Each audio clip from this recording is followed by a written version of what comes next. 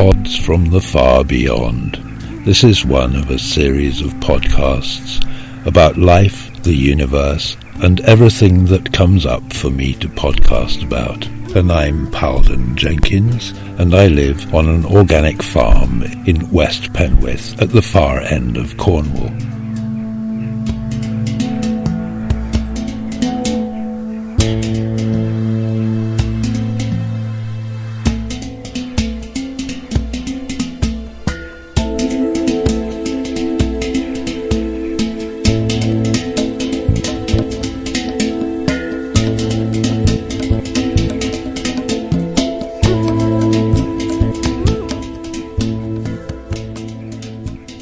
It's a sunny winter's full moon day down here on the farm in Cornwall, and you might hear some banging and offstage noises while I'm talking.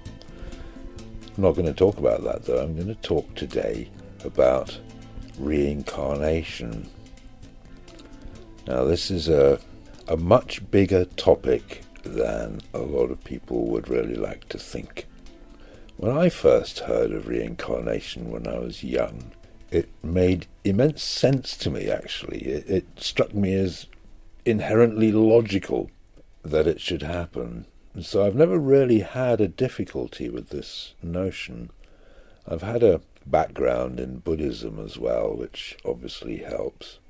But this is a fundamental issue which I think, for me now as a cancer patient and coming towards the end of my life, it really actually makes a fundamental difference in terms of my understanding of my whole situation and the meaning and significance of it. Because if you have a Western viewpoint on things, then there's a sort of a strange confusion that goes on. People are confused between the materialist notion that it all suddenly just goes blank at death and everything shuts down and that's it. You stop existing, presumably. No one actually figures that one out, but that's what the idea is. Or the other one is a kind of a post-Christian, rather corrupted idea of heaven and hell and purgatory and all this kind of thing. None of which are really very useful or accurate in terms of the real-life experience of people when they're actually dying. And of course, one of the problems also is that if you're expecting everything to shut down and then suddenly you find something's happening and you seem still to be here, even if you're not alive in your body, then that can be quite a shock. Now, for some people, of course, this will be a welcome thing, a welcome discovery. Could be quite a blissful experience for many people. And for others, it can be entirely disorienting. I remember, for example, when my mother died, she really couldn't handle death. She really couldn't handle the idea that she was going to stop existing. And so she went to sleep when she died. And for something like a week after her clinical death, she was fast asleep, curled up. And I wondered what to do with that because we were approaching her funeral. And I was aware that she was a very popular and well-liked woman who had made a big social contribution in her life. And there were a lot of people who would be coming to this funeral and expressing their appreciation of her life. And I wanted her to be a witness to that because she'd always underrated herself in a way. She always used to say, "It's only me." And so when she died, she fell asleep and I wanted to wake her up and I couldn't wake her up myself. And I kind of put up a prayer and I said, I can't handle this. Can I hand this over to you? And could you sort this one out? And very soon afterwards, a little dog that she had, who had died before her, he came along yapping. It was a little dog called Pepper. He was a terrier. And, of course, he woke her up. And so she was a witness to her funeral and to the appreciation that she received from hundreds of people. Some people, you see, they can't really encompass the idea of dying. And I think also in my mother's case, she had some difficulty letting go of her own little me and opening up to the vastness, the openness, the wonder. She did. And, of course, she was, as a soul, she was very different from, as a sort of a freed soul, she was very different from the rather constricted personality that she had in her last life. This is interesting, really. You see, if you're reaching the end of your life and everything's just going to switch off, then there's something missing here in terms of the experience that you can have as an old person. I mean, if you've achieved a few things that you can be happy with, then that's good, and that will give you an amount of satisfaction, fulfillment. If you haven't, if your life is filled with regrets and guilt over things, then that is a different matter. But the thing is that the idea that it just blanks out when you die, it basically means we don't have to be responsible for the long-term future, because we're not going to be there, and it doesn't matter to us. And so there's a deep thing going on here which has a modern resonance, which I don't think originally people like Tibetan Buddhists would have understood a few centuries ago. And that is that actually, in order to solve the ecological crisis, we've got to get straight about reincarnation. Because if you perceive and know that you're in some way coming back, or likely to, then you'll take a different interest in the future. So I'm going to pass away, presumably in the 2020s, and I hope I'll at least get a bit of a break and a bit of a rest. But when you reincarnate is a very open question, but I think generally it can be anything from a few years to a few decades in our current time, which would mean that I could be reborn in, shall we say, the 2040s, or 50s, or 60s. And that's one reason why I fundamentally care about the world now. That's why I do a lot of things which don't seem to be of immediate benefit to people, but I am glad to say that I've had signs now that things I did back in the 1970s, 80s and 90s when I was in my 20s, 30s and 40s and up into my 50s, I'm glad to say that many of those things are paying off in ways which I hadn't conceived back then. And there is a certain kind of joy to be had from having one's initiatives in life continue and progress. And so this business of reincarnation has a fundamentally transformative effect on the way that we perceive things. Now, as a cancer patient, and with the prospect of, say, having a few years left, say, I think possibly I've got 3 to 5 years left as far as I can tell at the moment. And in that kind of context, one of the things that has been coming up for me has been a kind of an accelerated karmic evolutionary pattern where issues are coming up from my life which often aren't exactly relevant now in my current situation, but the fact that they're coming up is challenging me to resolve many of these things. And so I'll give you one example.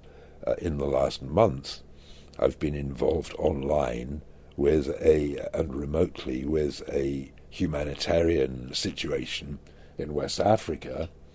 And the interesting thing with that was that when I got cancer 3 years ago, one of the things I felt deeply frustrated about was that I wasn't going to be able to go and do my humanitarian work anymore, travelling out to the Middle East, for example.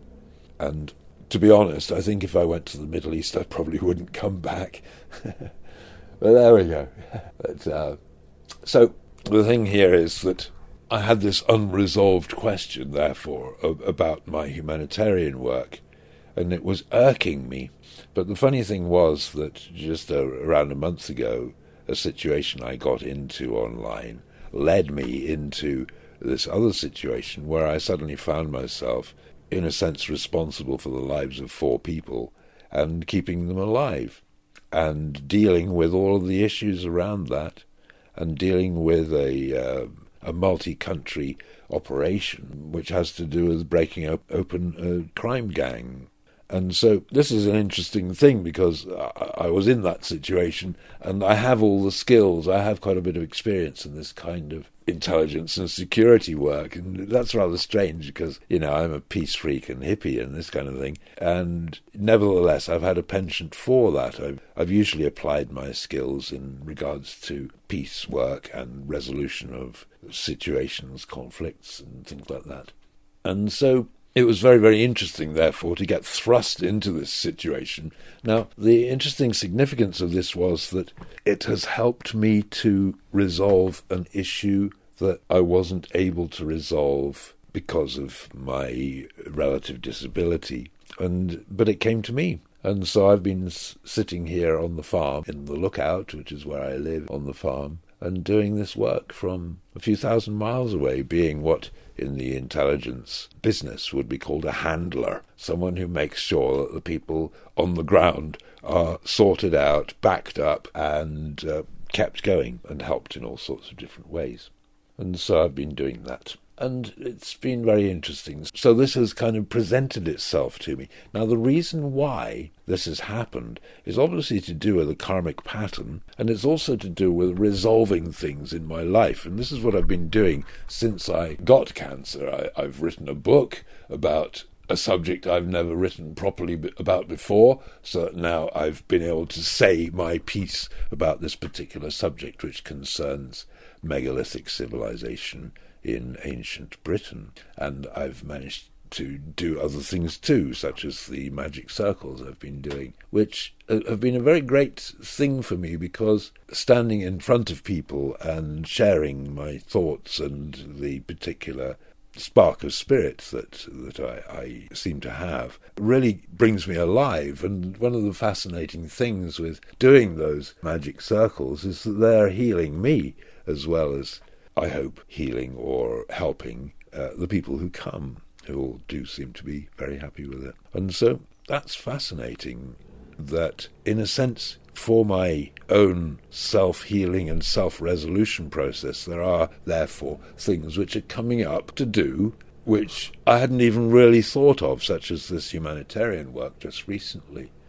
And so although that wasn't premeditated or planned, I'm really happy that it's happened, because it's closing a circle within me. It's bringing something to a conclusion there. And one of the fascinating things about that particular area of work, which is related to intelligence and it's related to security matters and basically dealing with bad guys, that's what the issue is there. And that is an area of ability that I just sort of have naturally, and I've used it in many different contexts before. So it's really amazing to have that revisitation. And I've had other things too. One of my daughters is putting me through some fascinating processes with her, and then I had a breakdown of a relationship nearly a year ago, which had a really stirring effect on me. And so these things now I'm seeing in the light of the conclusion of my life, but I'm also seeing it in the sense of reincarnation, because it is good, as much as it is possible, to leave life in as clean and decent a way as it's possible to do, whatever that means, to land up having resolved sufficient things so that you're not having to go back over old ground again in another life or in other ways. You're able to progress from there. And that idea of progression, soul evolution, of continuation, is a very, very important one. And you see, one of the things here is that we get many lives in our life. I'm 72 now, and I feel as if I've lived perhaps 5 or 6 lives. I haven't really counted them up, but perhaps 5 or 6 lives in this life. In other words, that different major chapters of my life have been so different that it's a question of whether I'm the same person, in a way, but in another way there is a continuity. And I certainly have the memory of these things, sort of. So this is a funny business where the psyche, the soul, the mind, the spirit, they do live on. They do live beyond this life. And I've had this also with childbirth. Earlier in my life I was involved in childbirth, delivering babies at home, and it was absolutely clear to me that these young people were coming in already with character, with personality, with something going on inside. They're not just a blank slate, and they already have proclivities, abilities, tendencies from the very, very beginning, and they bring them with them. And there are things inside us, gifts, which we have, which are inherent. They can't actually be learned from anyone else. They come up from within. So you see, there's much more that stretches beyond this life. We don't die when we die, and we aren't born when we're born. And there's a continuity between these lives. There's also a parallelism between this side of reality, being in a body, and the other side of reality, not being in a body. Now, this depends very much on how people treat it, because, of course, in our modern Western culture, are in complete denial about all this, and therefore they can't and won't recognize the existence of this unless privately, secretly to themselves. Otherwise they're looked on as mad. So there's something here where this continuity, this ongoingness, this opening and closing is a very, very real and definite thing. When we die, part of us that is inside carries on. I've done a lot of past life regression work over many decades, and one of the things I've noticed is that when I experience myself in another life, in another time, I have very much a similar character, personality, and field of abilities, characteristics, which is quite consistent through many lives. And that was quite a surprise to me, because I was taught in the standard esoteric teaching is that you come back again and again in order to witness the full variety of all the different kinds of possible existences you can have. I'm not so sure about that. That might be certainly the case for some people, but there's a funny kind of continuity to all these. There's a funny kind of individual narrative or story which each soul has. And so one of the things I've discovered from my work with past life regression is that in many of my lives I have either been the master or I have been the servant to the master. And that has been one of the themes of my many lives. And so I've been both a number 1 and a number 2. And the fascinating thing there is that I have in this life been like that as well. And to understand this, and to understand that I have been a number 1, a leader in certain specific ways, and in fact in my case 2 historic characters whom I can actually read up about in books, and that's really helped me actually.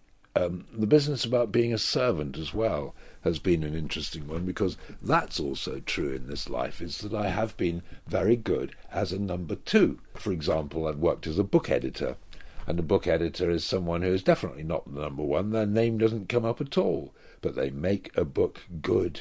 They make it work, and they're a vital part of the whole thing. And similarly, I'm a Virgo, and archetypally the archetype of Virgo is that of the minister to the king. The king is Leo, the sign that comes before, and Virgo is the minister to the king, or to the monarch, or the leader. But the truth of the matter also is that the minister holds the real power, if truth be known. They're the ones that have their fingers on the buttons, So that's an interesting twist to that one. And so I've been both a leader and an assistant to people, and that has been the theme of my many lives and of this life. That has been really helpful to understand And I have always been surprised at the consistency of character between these. 20-ish years ago, I experienced my chronologically last life, which was as a philanthropic Austrian aristocrat of a new generation. I was born in 1898, and so I was in my teenage years during World War I, and I was part of the Habsburg dynasty of Austria-Hungary, and our dynasty fell when I was about 18, 19. I was something like 20th in line to the throne, something like that. I didn't have big prospects, but I was part of this big family, and I was a third-degree Mason, and I had estates in Poland, and I was a diplomat, and I was involved in a lot of manoeuvrings. In fact, I was very, very much involved in the early stages of the founding of the European Union. And I was also one of the people who plotted against Hitler and paid for one of the assassination attempts on his life. Oh dear. But anyway, that's another thing. And I died in 1945 and I was reborn in 1950. And so it was a 5-ish year gap for me. It's amazing the continuity between these two. I'll give you an example of this where past life regression can really be a healing thing. I had never done well financially throughout my life, and this really irked me, particularly in terms of paying the expenses of my projects. I've never really sought personal rewards, but what has really been difficult and what has really hurt has been lack of support for the expenses involved in carrying out projects which are of benefit to society and wider numbers of people. And that has been a difficulty. And it was entirely by chance, because the regressionist actually wanted to raid my psyche for information about E.T. encounters, close encounters with E.T.s.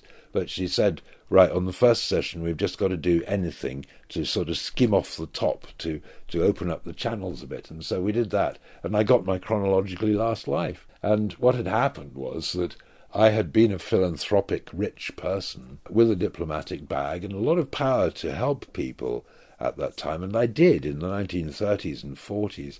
I did, but the scale of the problem was so large that a person like me, even with my resources, could really not make very much of an impression. It was a very, very frustrating time, World War II, to work in, especially from the viewpoint that I was interested in. And so when I got to my death, which was in a fire or an explosion around about 1944-45, I was tired of the responsibility of carrying this burden of wealth and philanthropy, and I made a prayer there that I do not have to carry this burden again. And lo and behold, I was doing a past life regression in this life at age 50, and I suddenly realized what a blessing it was that my income has been low, and that there was nothing wrong with me at all. It was actually the answer to a prayer. And not only that, but also I had actually managed over the previous 2 to 3 decades to pull off some quite amazing stunts on very little money. And I managed to prove that you can do it. But not only that, but also the absence of money as a motivating factor in these kinds of things meant that they had a certain purity, a certain kind of honesty and service to them, and again a certain kind of philanthropy to them. I'm not rich in this life, but I am able to be philanthropic with ideas and giving people magical spiritual experiences and things like that. So, you see, understanding a past life, therefore, can be very, very relevant to help us to work effectively with this life. And one of the fascinating things I find about this is when you're doing regression, you're not just getting useful information about what actually happened in other lives. It somehow plugs you into that part of yourself which was that life. And that can be quite empowering.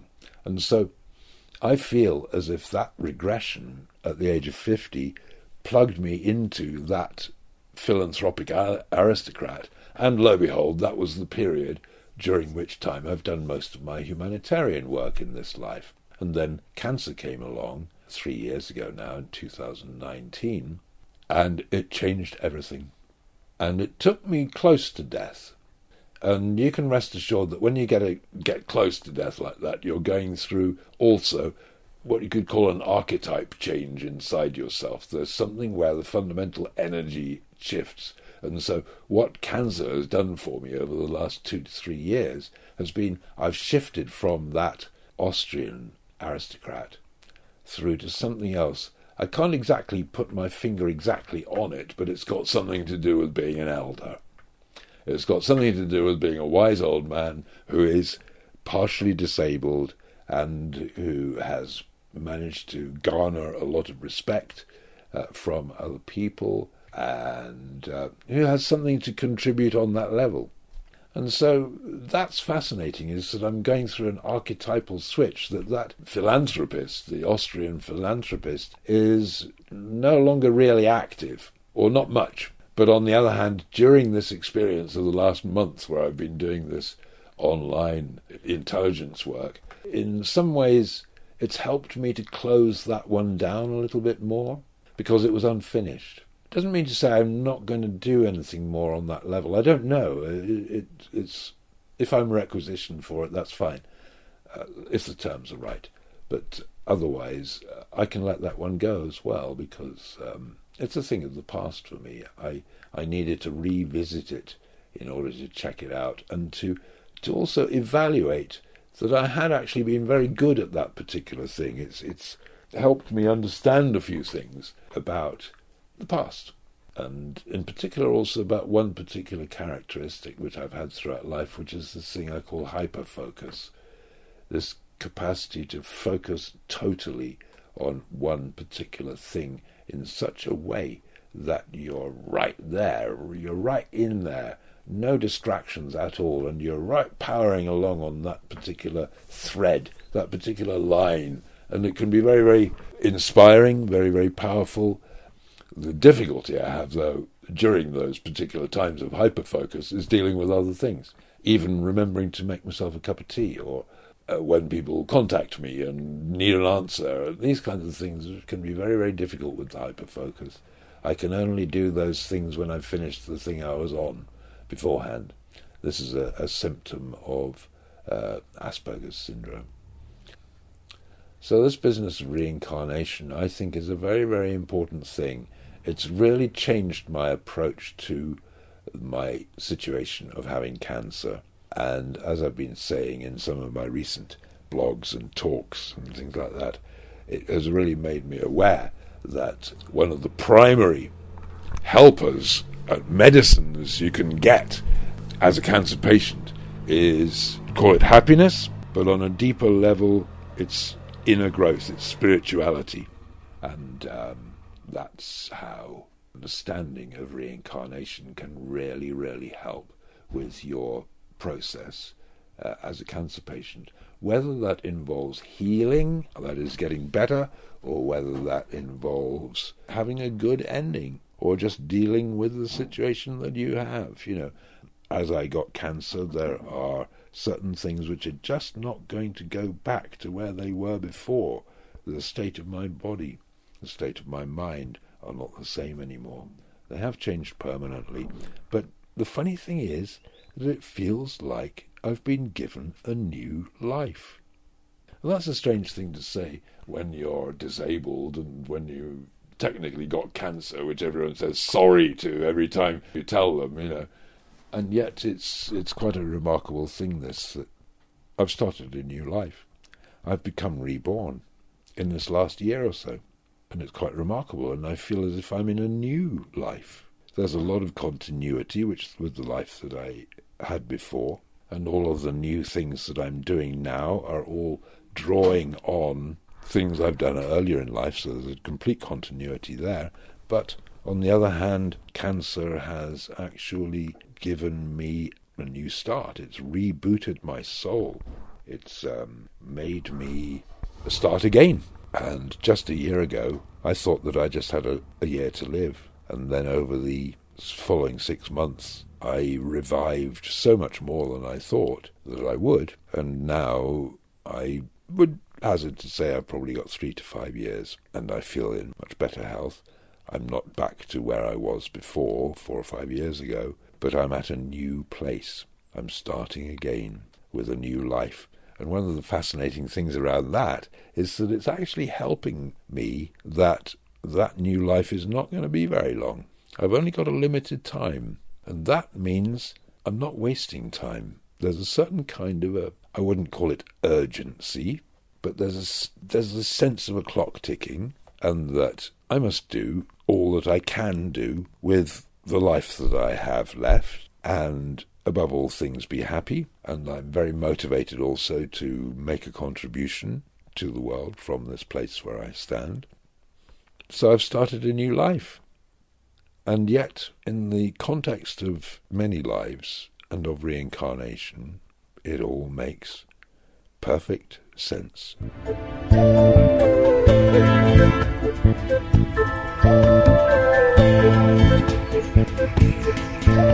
You've been listening to a podcast from the far beyond with Paladin Jenkins.